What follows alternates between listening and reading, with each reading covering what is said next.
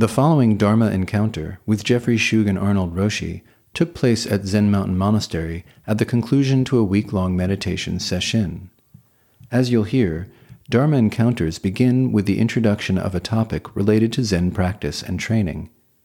Students then volunteer to present their understanding of the topic or a question for the Dharma Encounter teacher to reflect on.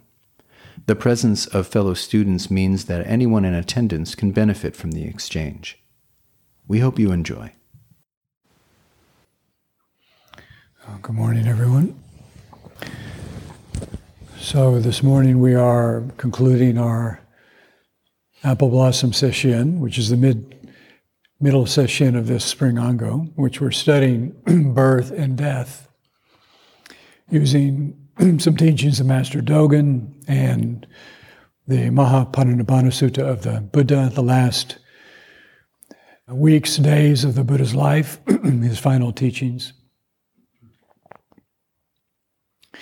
And this is Dharma Encounter. So rather than a teisho, this is really in the tradition of direct meeting, direct encounter, live words, as a way of examining oneself, the Dharma, encountering the teachings, getting them under our skin, letting those teachings run through us, disrupt old patterns and habits, free what is stuck, reveal what is hidden.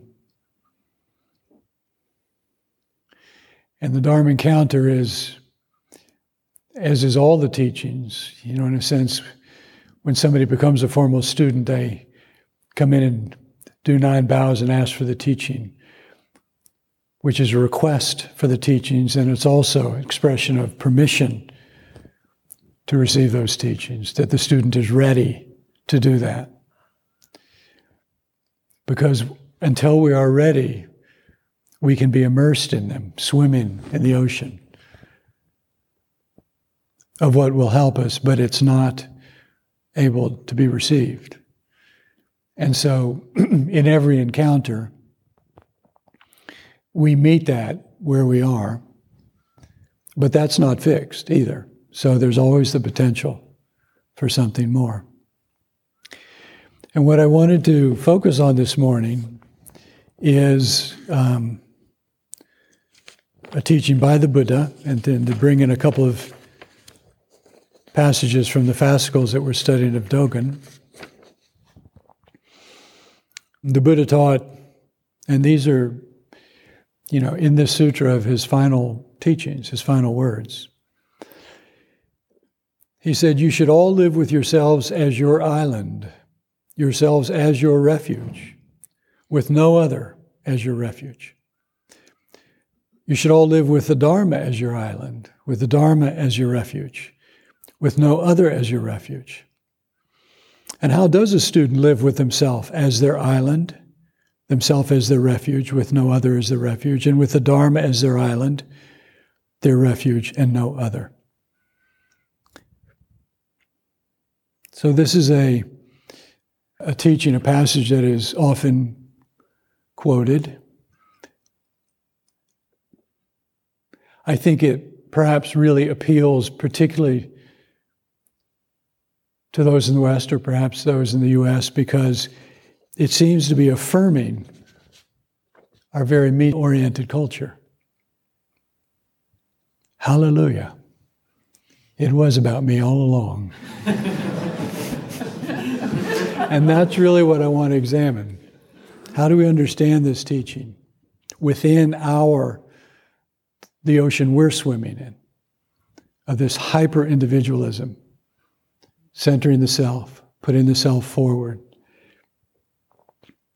How do we hear these words, which is really invoking, taking refuge, which is very essential Buddhist teaching and practice, taking refuge in the 3 treasures. So here the Buddha is invoking this essential aspect of what is Buddha Dharma, taking refuge in yourself as your island. You are your refuge. That is what you take refuge in. The Dharma is your refuge. That's what you take refuge in. But particularly in that first aspect, to take refuge in yourself as your island, to live with yourself as your island, with yourself as your refuge. How is that not cutting oneself off from others? How is that not retreating into our habitual self-clinging, our ego, our impulsive consciousness, our views, our opinions, our desires? The Buddha said delusion is seeing the world in terms of I am this is me, this is mine, possessiveness. How is this not putting ourself first or putting ourself only? In terms of the Dharma as our refuge, our island, how is that not putting the Dharma above everything else? Which means if you're a Dharma practitioner, you are above everyone else. How do we live this teaching as the Bodhisattva vow that is dissolving walls, realizing the mind, awakening the heart? An island is a very powerful image, right? Because when you're on an island, that's it. That's what you have. It's surrounded by water. You can't get off that island. So whatever you need has to be there. You have to find it there. How is that not isolating? Isolating you. Setting you apart and alone from everything else and everyone else. In a sense, what does this teaching of the Buddha have to do with trust? We speak of that a lot. To profoundly trust in ourselves. What does that mean? What does trust need to be trustworthy?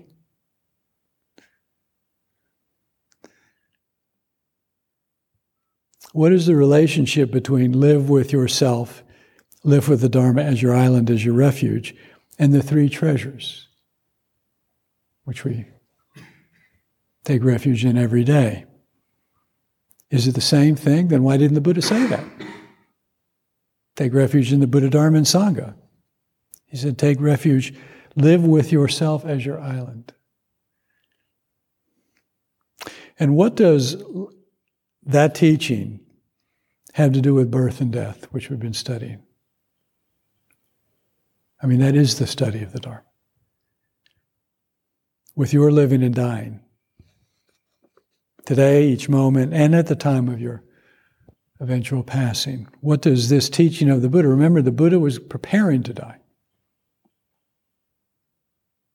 He was also teaching those things that he wanted everyone to know, to hear, to remember, to practice. He wanted to imprint those in their minds, in our minds, because they were final teachings. So let's just start there.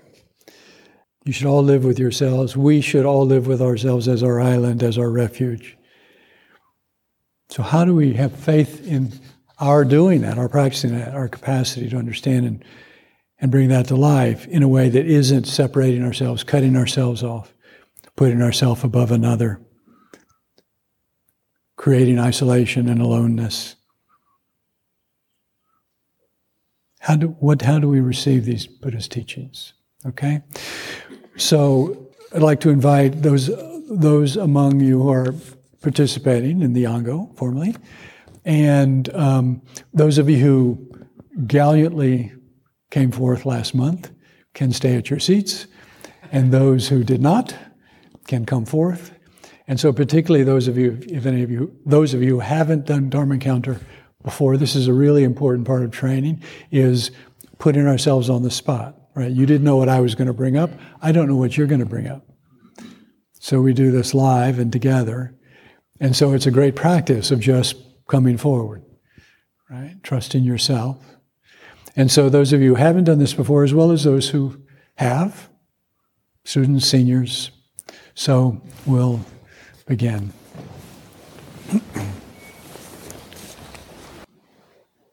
Just leave it. You can leave it down.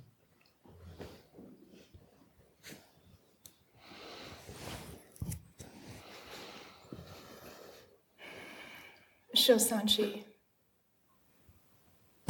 This Dharma is incomparably profound and infinitely subtle. This clinging to self, so subtle. Still, I get caught again and again. So how do you take refuge, live within yourself, take refuge in yourself that isn't more of the same? What self is it that you're taking refuge in? Become completely familiar with it. When Dogen says to study the way is to study the self, what self is he talking about? Your deluded self? Your enlightened self? Right now, I can feel my heart and the taste of the cough drop that I just ate. Mm-hmm. And how do you know what to trust? How do you know whether it's wisdom that spontaneously arises and guides you, or whether it's impulsive consciousness? In a moment of wisdom, I can recognize wisdom. But how do you enlighten your mind when you're not sure if it's wisdom that arises, or you're pretty sure it's not? How do you walk this path at that moment? I have a lot of teachings to draw upon, and they pretty much every time point me back to this, here, now, and I trust that. And what does living within yourself have to do with undivided activity?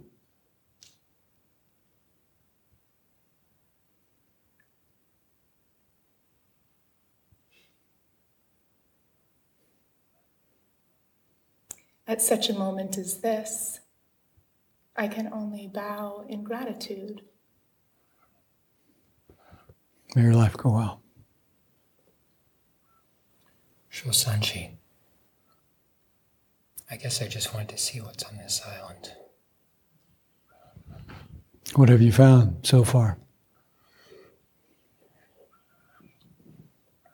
Sometimes I want to get the hell off the island. Yes. And?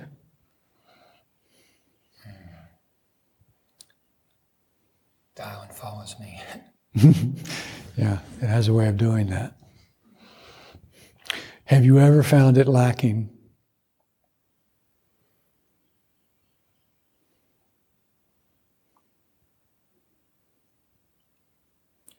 I fear that it's lacking, but no, I don't actually find that it is. Have you ever not been able to find what you need? Actual question. In the moment when it's needed. No, not in the moment. Really? I mean, I haven't found it lacking in the moment. Well, congratulations. Wait. I've had many moments where I could not seem to find what I needed. You got me. And now what? In such a moment as that? I feel my face flush. But what is the Buddha whispering in your ear at that moment? What is your heart telling you? Just keep going, keep looking. But what does that mean? What did the Buddha say? Be an island. And? You have everything you need. Well, say what he said. I can't remember what he said. Live within yourself. Live within yourself. You know, we talk so much about looking outside, putting a head on top of the one we already have. The ways in which that occurs are so many, so varied, so obvious and so not obvious. Yeah. All the many ways to live within yourself. And so living within yourself, there you find delusion. How do you live with that? How do you take refuge in that? What does that mean? I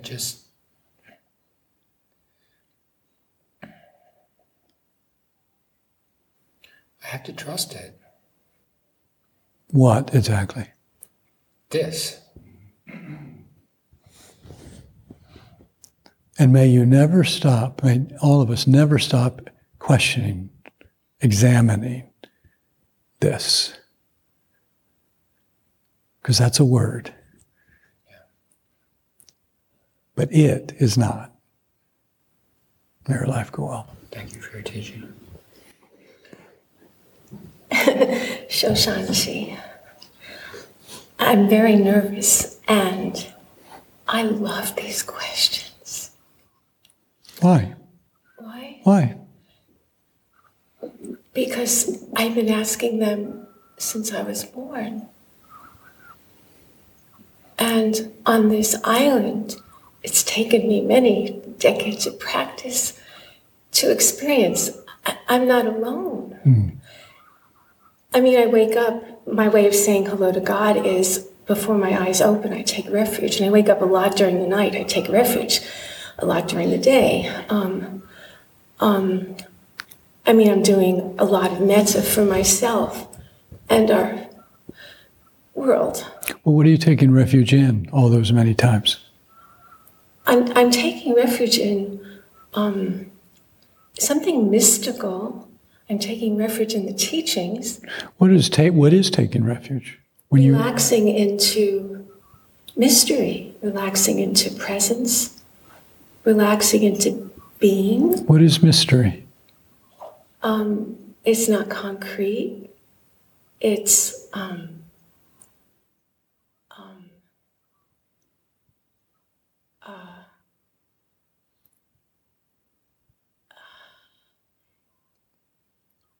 extrasensory. It's Given that, is there anything that is not mystery? no. It's all beautiful and mysterious. But what about I know. all of that? All of that.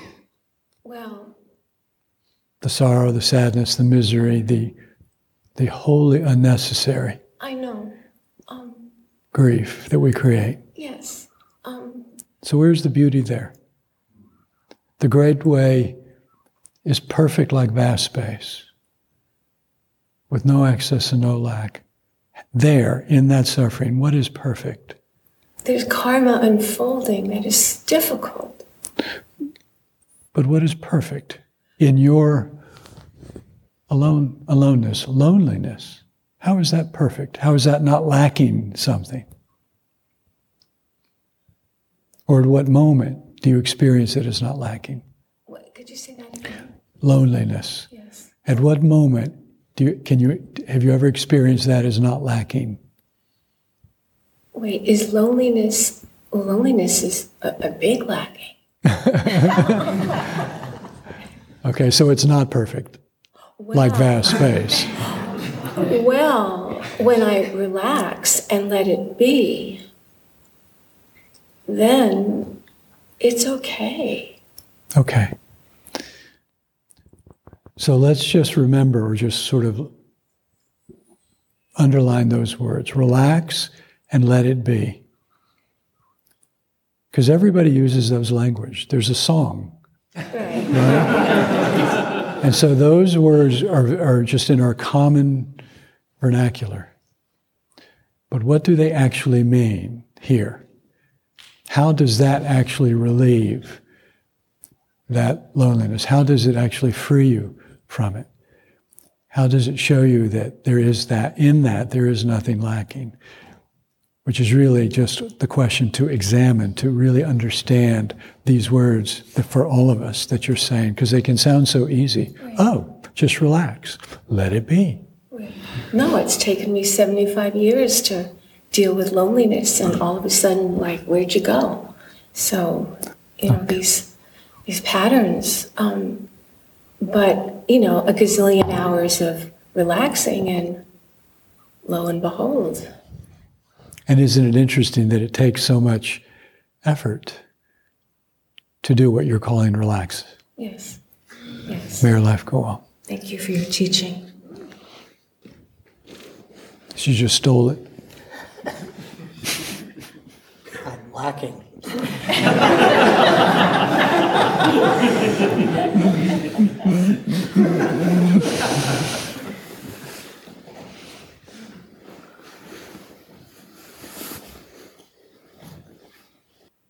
Shosanji. I've spent a lot of portions of my life in alone situations by my own desire to be in that situation.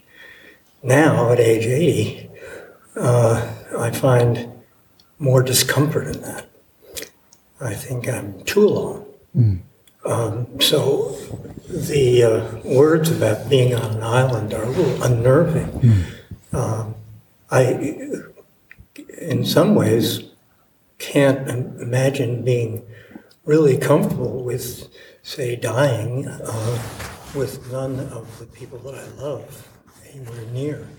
But maybe that's a different. Maybe the loneliness you're talking about here is different. Well, loneliness, we can be in the midst of friends and family. We can be in the midst of a crowd, of a sangha, and be lonely, right? So Yes. It's not necessarily just a matter of proximity to people, That's, right?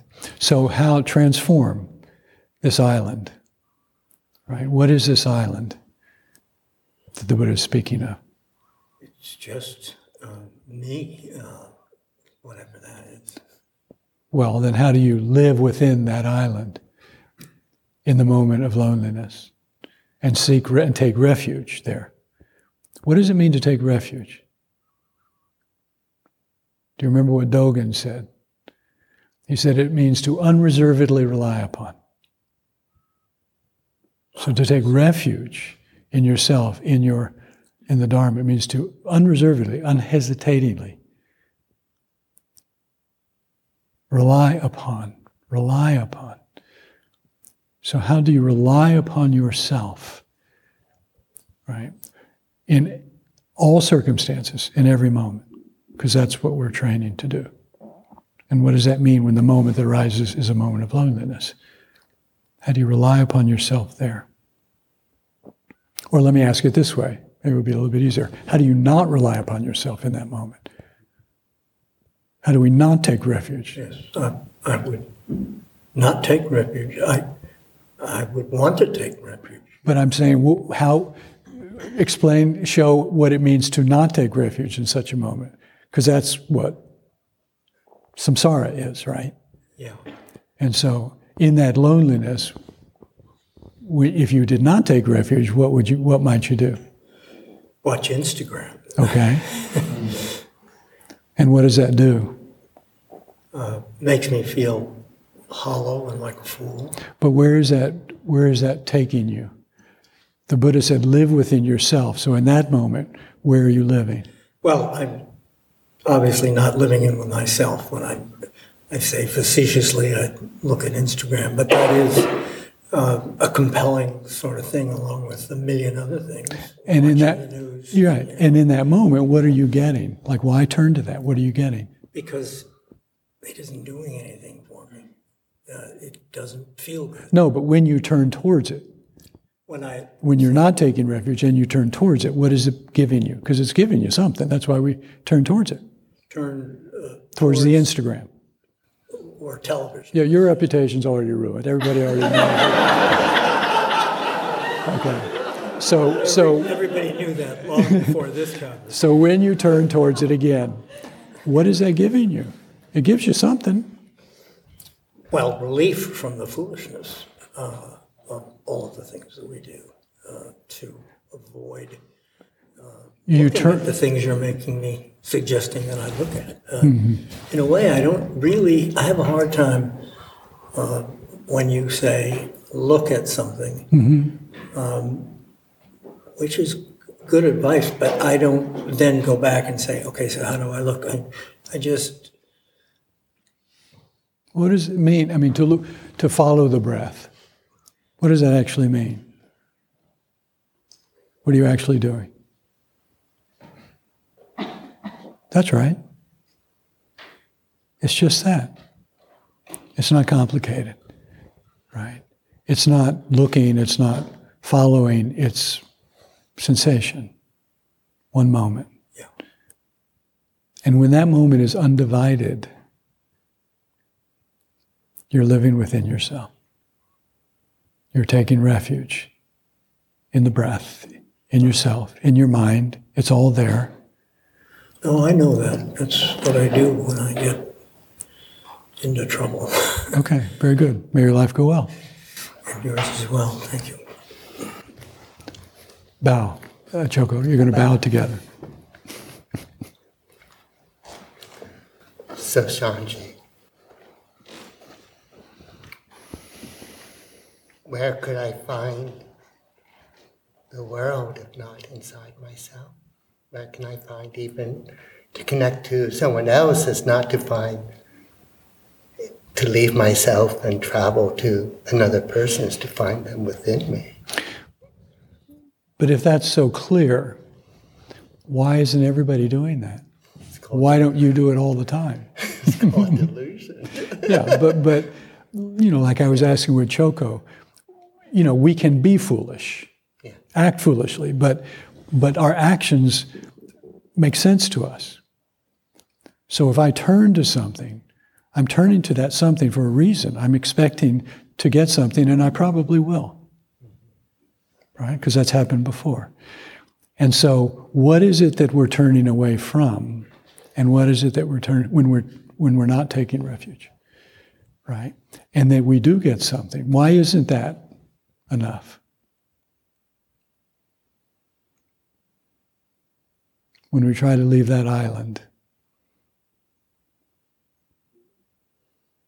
Well, first, I'm part of an archipelago. So there's quite a few islands.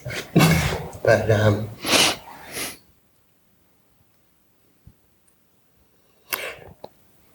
the taking refuge with yourself, the turning to yourself that the Buddha is pointing to, I mean, it's again, it's Dogen. I mean, to study the self is that all things are there. Mm-hmm. And when you're turning away and trying to find something else, I mean, that's the struggle, is that we cling, we're attached to things that makes us blind. Mm-hmm. And lose our way. There are many challenges along the way because of how sort of self-reinforcing a habit is. But because our desires, when we pursue them, we get some fulfillment, right? Otherwise we wouldn't do that. Even if what we find is pain, that may be satisfying us in some way,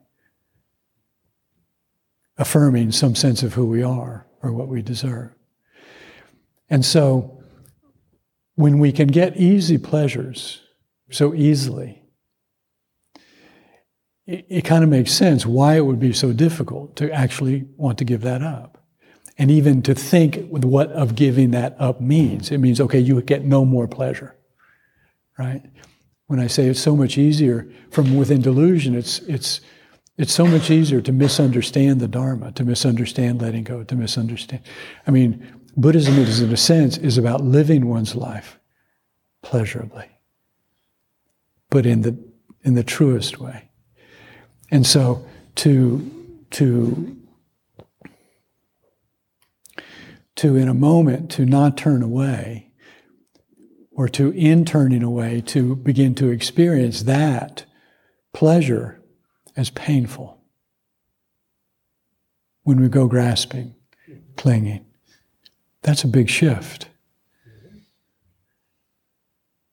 And that's the beginning of raising bodhicitta, Because when what has been satisfying is not, increasingly unsatisfying. And to be willing to step forward away from what is known to what you don't know.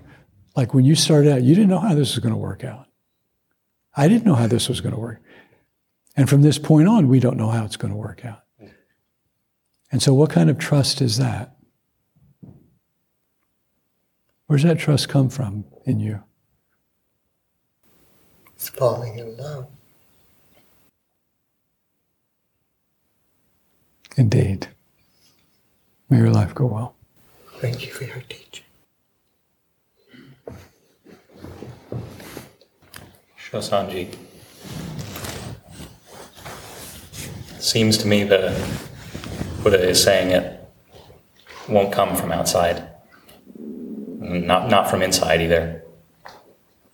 But when neither inside nor outside applies. But what do you do when that's not yet clear? You've seen that going outside is not living up to its promise.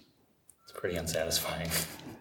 But the idea of going neither inside or outside is really just an idea. Like, what does that mean? And you need to do something. So what do you do? What did the Dharma direct you towards when you first entered? When I first entered, I'm not sure I could say when that happened. Well, don't worry about that. Just pick a point. How about now? Okay. Where do you direct yourself? Can't find it. There is that. But along the way, and all throughout, there is turning the light around, taking the backward step, directing oneself inward. We use that language, right? And there's a truth to it, right? In the same way that there's a truth to turning our attention outwards, right? And when we turn our attention outwards, attention is where we put our mind. And so it's not just that attention goes outwards, but everything goes outward. Energy, awareness, longing, satisfaction. It all becomes dependent on something else. When you turn inward, when you yourself are that island, all the same is true. But now, here it is. Here it is. May your life go well. Thank you for your answer.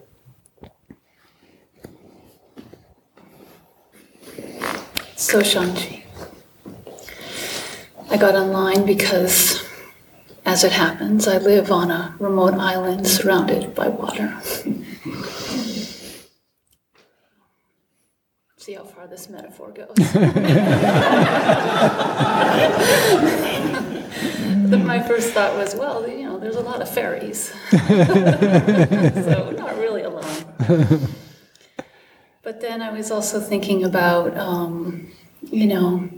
the view out my front door is spectacular.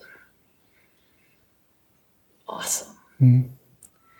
Many times I'm brought to tears how beautiful it is. And then during the pandemic, when I was literally trapped on that island, I would look out the front door and feel oppressed. Mm.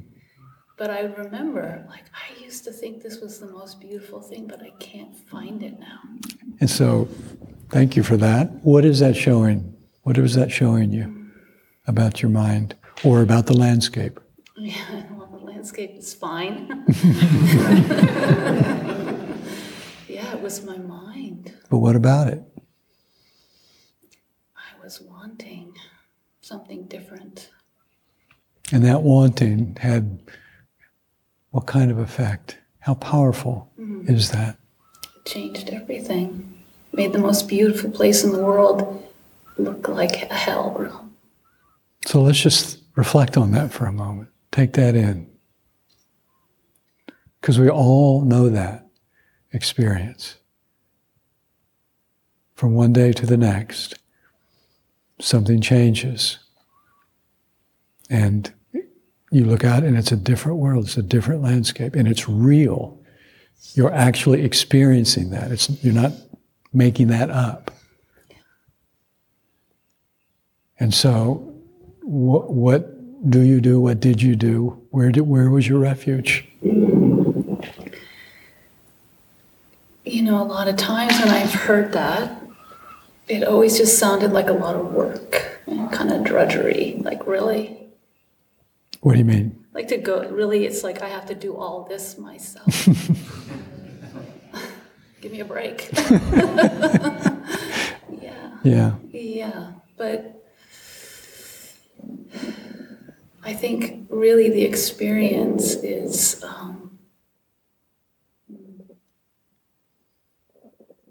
there's plenty of room. And that very honest moment of, come on, really? I have to? Give me a break. That's such a perfect moment for something else. Right? Jump on that ferry. Right? I mean, it's just a human thing. Right? And that's where practice, being in this can seem like such a task, a chore. Being aware. I mean, I remember, for many years, many sessions, where just finding my breath was like, really? Seriously? I have to do that? I can't do that. I'm not doing it. I can't find it. I have no more concentration. I'm all used up. Right? But that damn bell hadn't rung. Right? And so,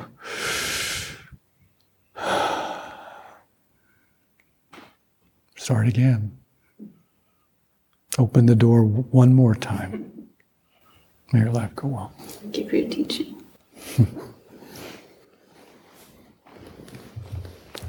One way that comes up a lot, might have even come up this week for some of you, that kind of weariness of ourself, just getting worn out by our own habits and patterns, which is good and precarious. Why is it precarious? Shoka?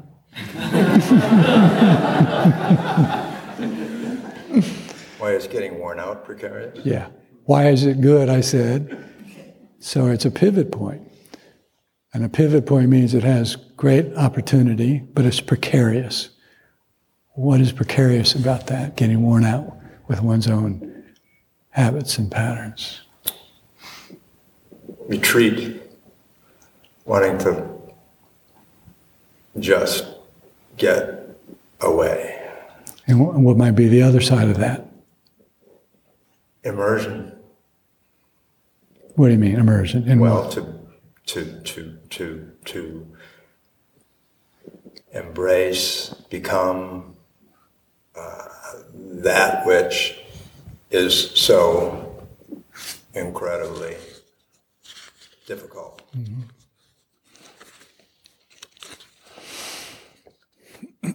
This birth and death is the life of a Buddha. If you try to exclude it, you lose the life of a Buddha. If you cling to it, you lose the life of the Buddha. And what remains is just the mere form of a Buddha. But the thing about that is, there's a mere form. There is something there. And we might take that as the Buddha. We do that all the time. Right? Take a shadow, take an echo of something as the thing itself or as just enough. Only when you don't avoid birth and death or long for it do you enter Buddha's mind. But there's another thing we can do too, which is to turn that weariness with ourself against ourself. Do you know what I'm saying? In other words, to bludgeon the self out of weariness of the self. I think so. Mm-hmm. And how does that go? It's uncomfortable, to say the least. And yet, we seem to find comfort in it. It's familiar. Exactly. And we know what to do. We know what to do. We know how to be in that discomfort. So it's not only uncomfortable, but it's comfortable. Exactly. And there's the rub. That's exactly right. And, we have to taste that. We have to be in that very place, not just once, and begin to see. It's very similar to what Ikkyo was talking about. How in that moment, the vastness of what we are and our ability to adapt, or we might say, make anything right side up. Take anything and experience and use it as medicine, or take anything and use it as poison. That's how powerful the mind is. That's how powerful the mind is. And we see the power of that mind on display everywhere.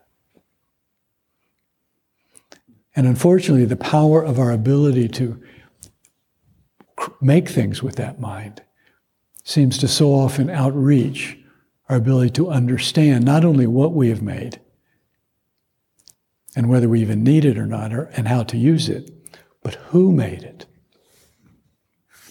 Who made that? And so Dogen says, however, do not analyze or speak about this. Because we could just talk about this all day. Too many pronouns. What's this? Just set aside your body and mind. Forget about them. Throw them into the house of the Buddha. Then everything will be done by the Buddha. When you follow this, you're free from birth and death and become a Buddha without effort or scheme. Who then is it that remains in this mind?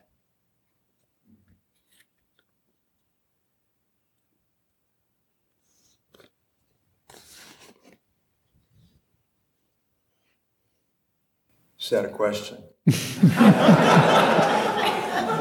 Dogen seems to be asking us. I don't know the answer. And that is a perfectly valid answer. I don't know. I don't know. And there's I don't know, and I want to know. I don't know, and I keep coming back to that house of the Buddha. Is this the house of the Buddha? You tell me. Feels like it. What about this in front of me? What is that? Feels like it to me. May your life go on. Thank you for your teaching.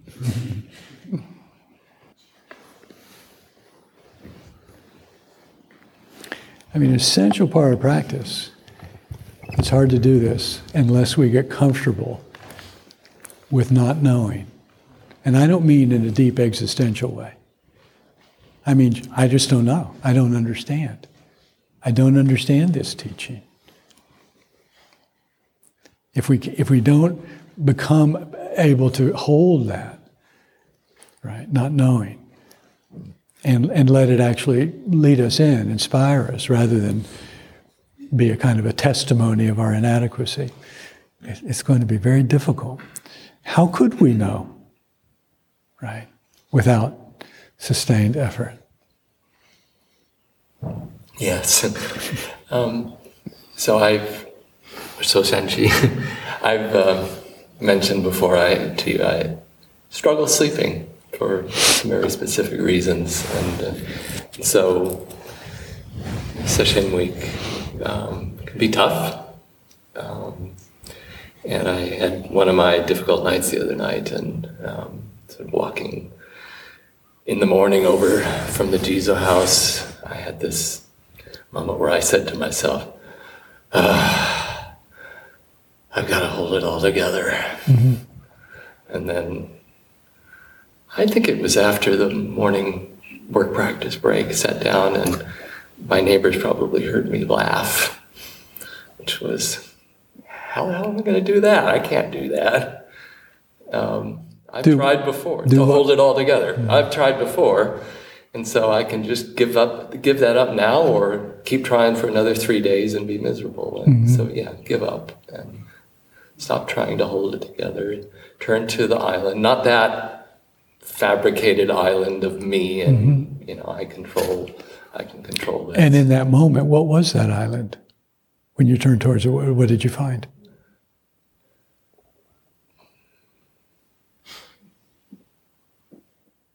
Tiredness? Confidence.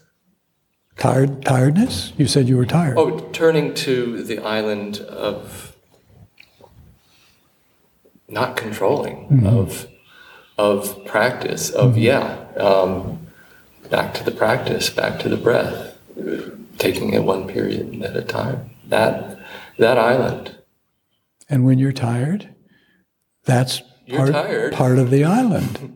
You're right. Tired. Yes, it's totally part of the island.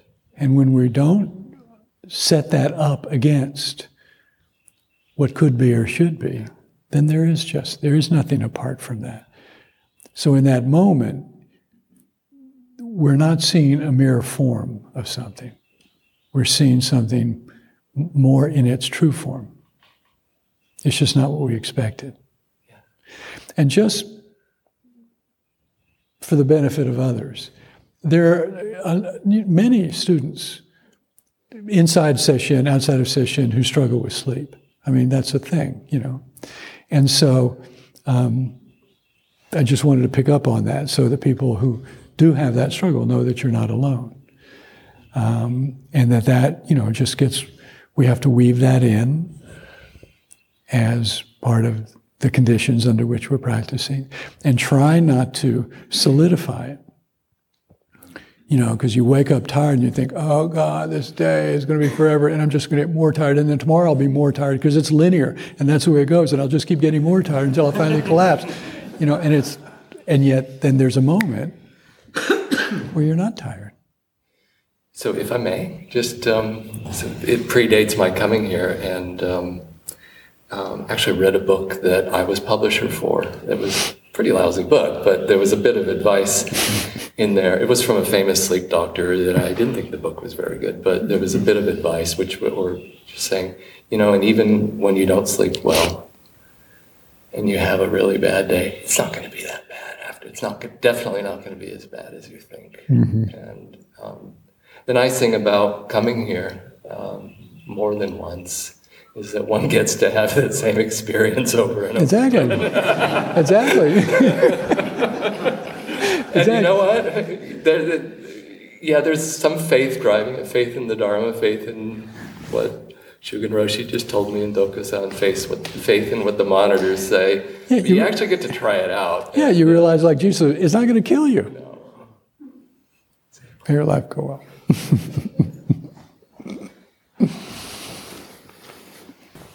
So Shan-shi, I'm not sure whether you're always an island, really. Whether you're always an island? Yeah. No. What came to whether my mind, I'm always an island. No, who are we talking about? About myself. Okay. You, the general, So I have to talk about my travels. I was in Tajikistan. I was in a completely different community. The women couldn't make sense of me because I wasn't married. I didn't speak the language. There are no tourists. And I was completely alone, right? Mm-hmm. And yet, with time, people or the women, they understood something about me. And I understood something about them, even though we didn't speak the same language. So what do you think the Buddha means when he talks about being your island, that is your only refuge? That you have to trust yourself. But you started out by saying you don't know if you agree with that. That's what you mean. Well, in your mind, you are. Because the Buddha's talking about how to live our lives everywhere, anywhere, all the time, right? And so it's influenced by our circumstances, but it's not dependent upon them. Exactly. What he's talking about is finding the source. We talk about the ground of being, the great matter, the mind ground, right? The source, that it's the essential, it's the ocean from which every wave arises, right? And because it has no abode, right, and because it is not a part, right, it's never not here, right? But that's what you trust, no? Me. That's what you trust. Yeah, I mean what I trust. Okay. How do you trust that in a moment when you know that you're caught in, an attachment, a strong emotion, anger, whatever? Then how do you trust? Well, it is the experience of remembering the situations where I know it just works, right? I can trust myself. Yeah, I mean, yes, and sometimes that's exactly right, and sometimes that can be a little dicey, because how do we know? Right. So it's like when we know that we're a little drunk with a strong greed or anger, or fear, anxiety, jealousy, to be mindful and to be compassionate, to practice the precepts means to know yourself, to know live in yourself in that moment. And so if you're driving down the road and you're intoxicated, how do you drive? It's a real question. Well, I have to recognize that I'm intoxicated. Yeah. So how do you drive? How then do you drive in that state? I have to be mindful and see it.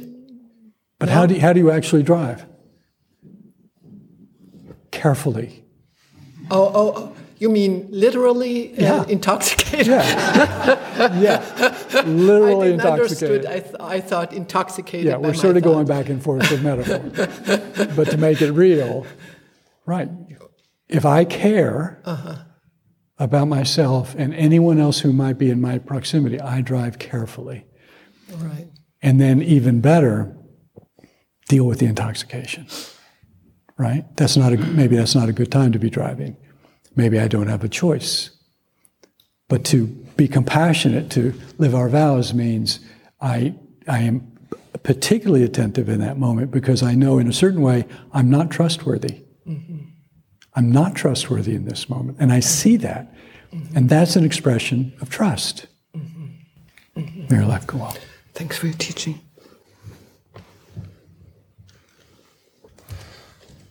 Shosanji. This Sangha, we're studying life and death.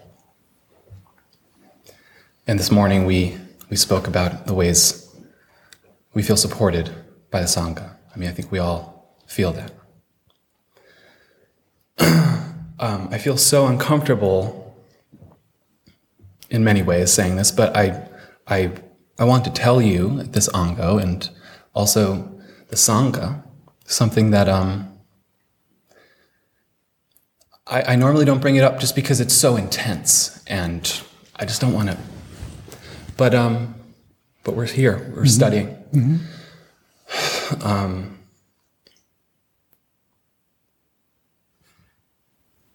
In my life, my father, who raised me for 24 years and good father, cancer of the blood, broke his spine for years,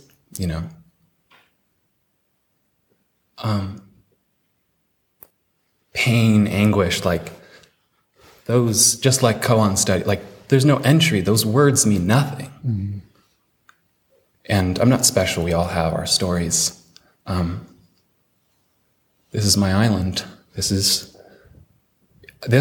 is what I take refuge in. I mean, if I have to, that's what happened. And just like now, this is what's happening. Mm-hmm. So thank you for sharing that. And what does taking refuge, living within yourself, taking refuge in yourself, mean? How do you bring that to life with this beloved parent who is suffering? Your father is here and you are living within yourself, taking refuge. What does that mean then? Mm-hmm. Well, there's so much good in what came of it. The day he died, I sat in this hall. I'm choosing to build a life around this practice, But when you're with him, when you were with him, and he was suffering, and you couldn't take that away. Yeah. Wow, this is what life is? Wow, this is possible. Whoa. And so how to take refuge in yourself, live within yourself in a way that is inclusive of that, him, his condition, his suffering. Well, fortunately, so much of the things that we fill our life with just had to go because nothing could touch what was happening. But I had the breath. And luckily, it was just 30 minutes away from here. And there also is Zen Mountain Monastery. There is the Mountains and Rivers Order. And there is you. And there is me. And that living within yourself is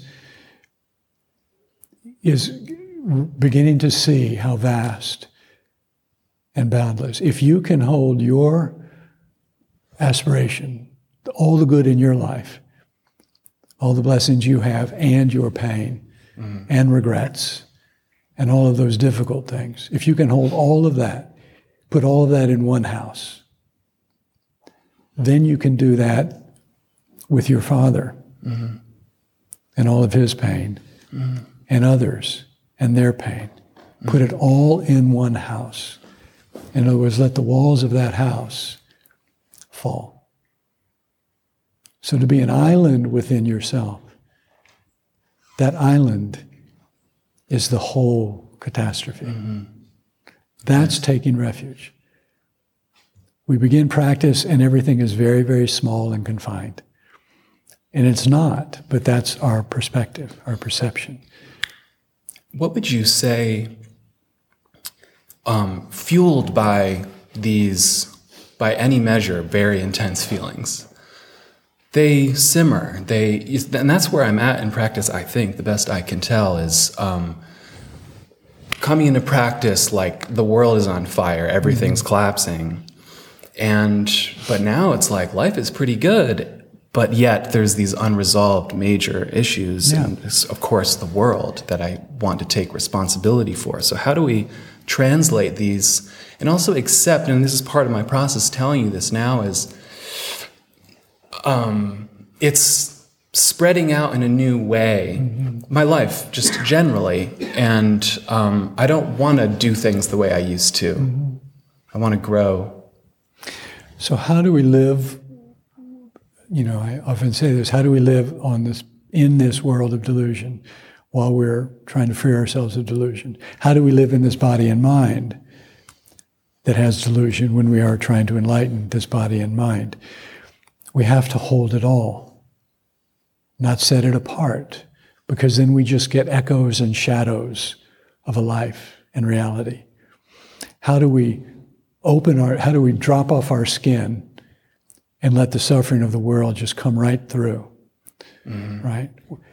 We're learning how to do that by learning how to hold our own suffering without, as Dogen said, without denying it or avoiding it, and without longing for something else. Yes. Right? As I spoke about yesterday, don't love what's close and despise what's far away. Don't give it extra weight. Don't take it lightly. Just make yourself clear and bright. And then you encounter the aspects of yourself that you can't control, the things that you've done that you can't undo, and the pain of some of those things. How do we live with those realities? Because this isn't a fantasy. We're trying to wake up from the fantasy, right? This isn't about being some sort of idea of a master controller, right? We live with our humanity. But how do we do that in a more and more enlightened way? Right?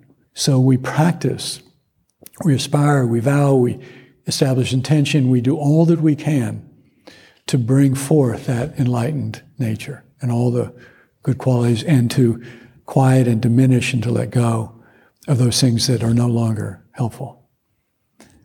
And we still live with, and we continue to live with, the whole thing. Mm-hmm. And isn't that exactly what we can do with the world? Mm-hmm. There are things we can do. There are things we're not in control of. Samsara is every generation.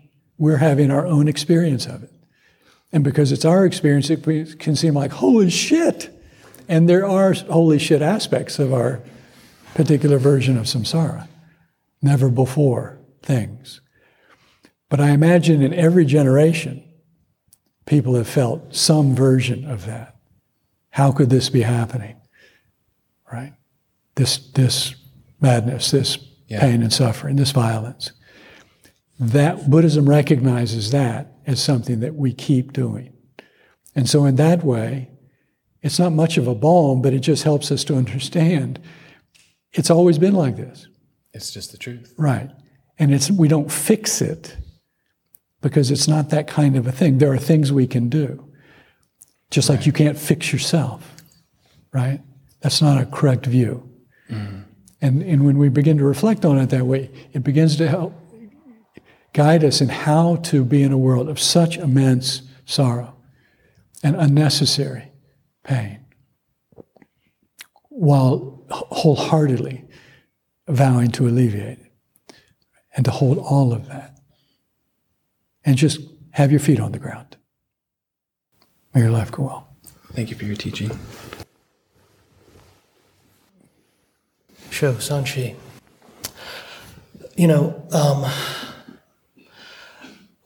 I'm realizing how much I recoil from that notion of, kind of being an island, right? And there's another sutra where the Buddha talks about, he describes like the great practitioner as like an elephant that walks alone through the jungle, and all these metaphors for being alone. What a terrible prospect that is. So much of my life before I entered practice was exactly that, right? It was profoundly alone.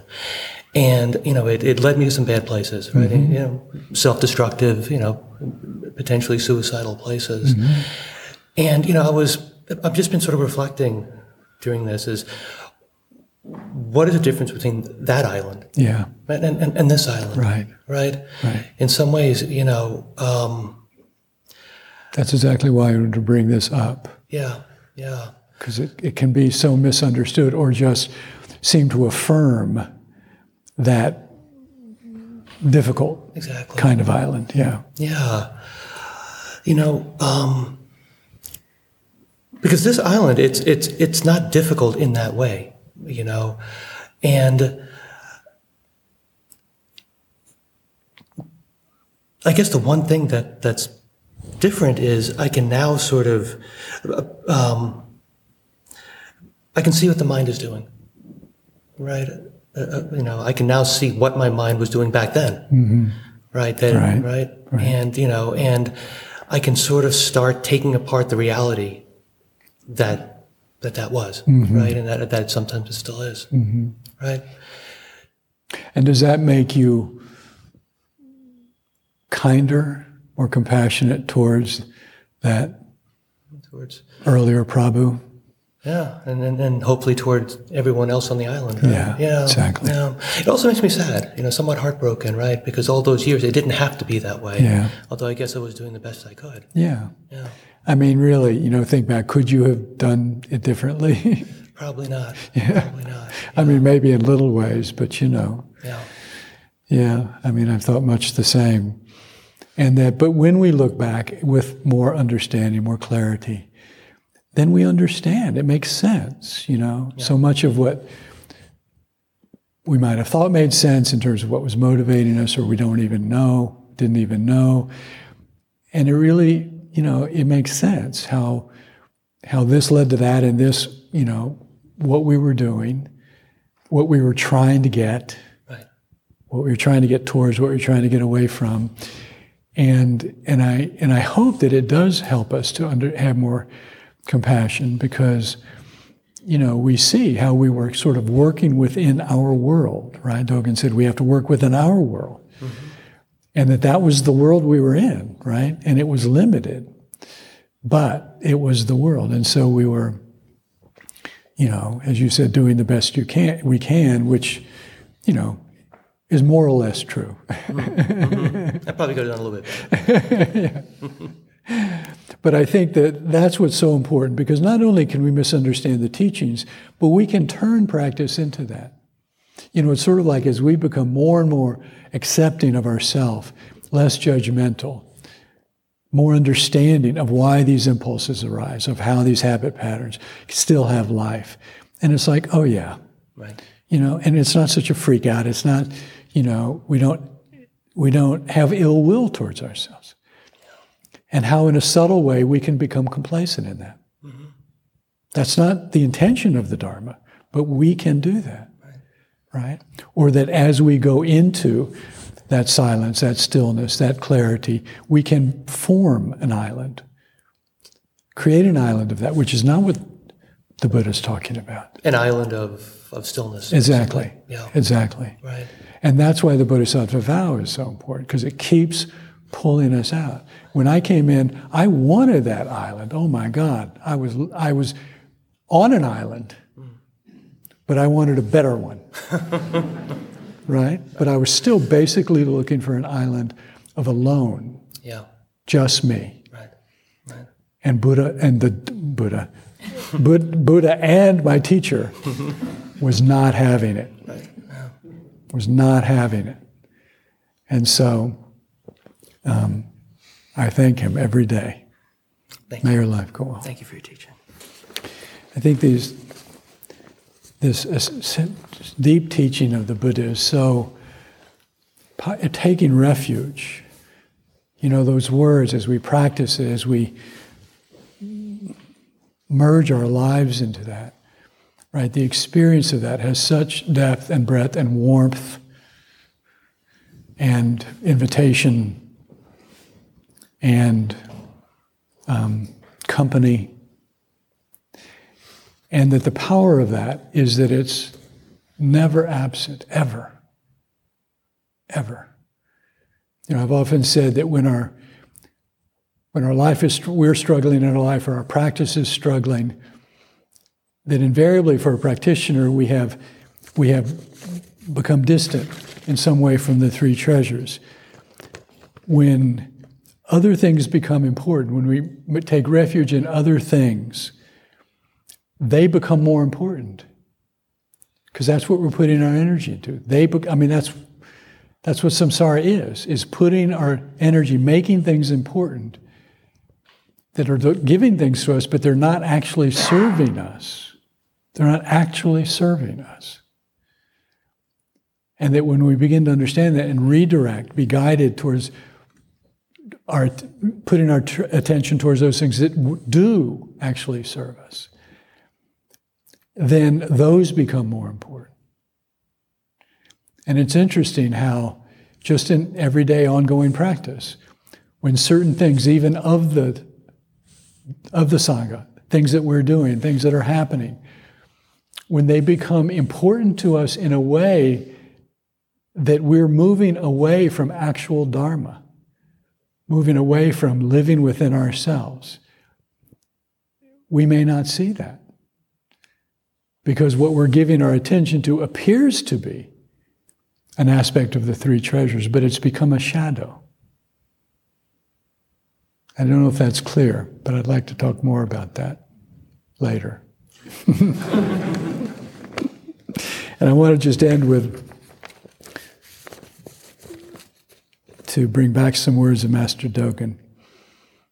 Having come through all of this, Dogen says, there is, after all, a simple way to become a Buddha.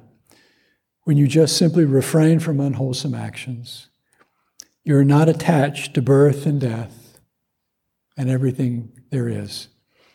And you are compassionate towards sentient beings.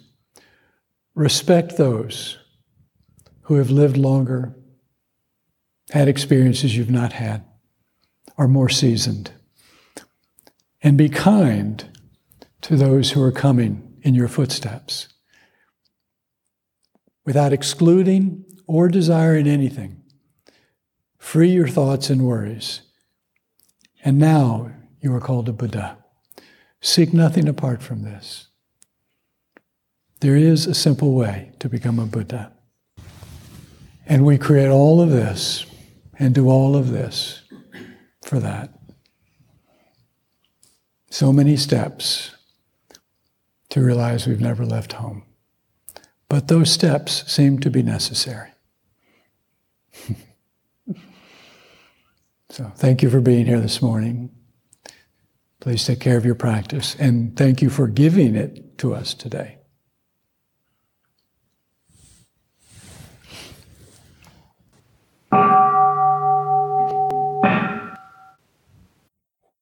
Thank you for listening. To find out more about ZMM's programs, retreats and residency, please visit us online at zmm.org.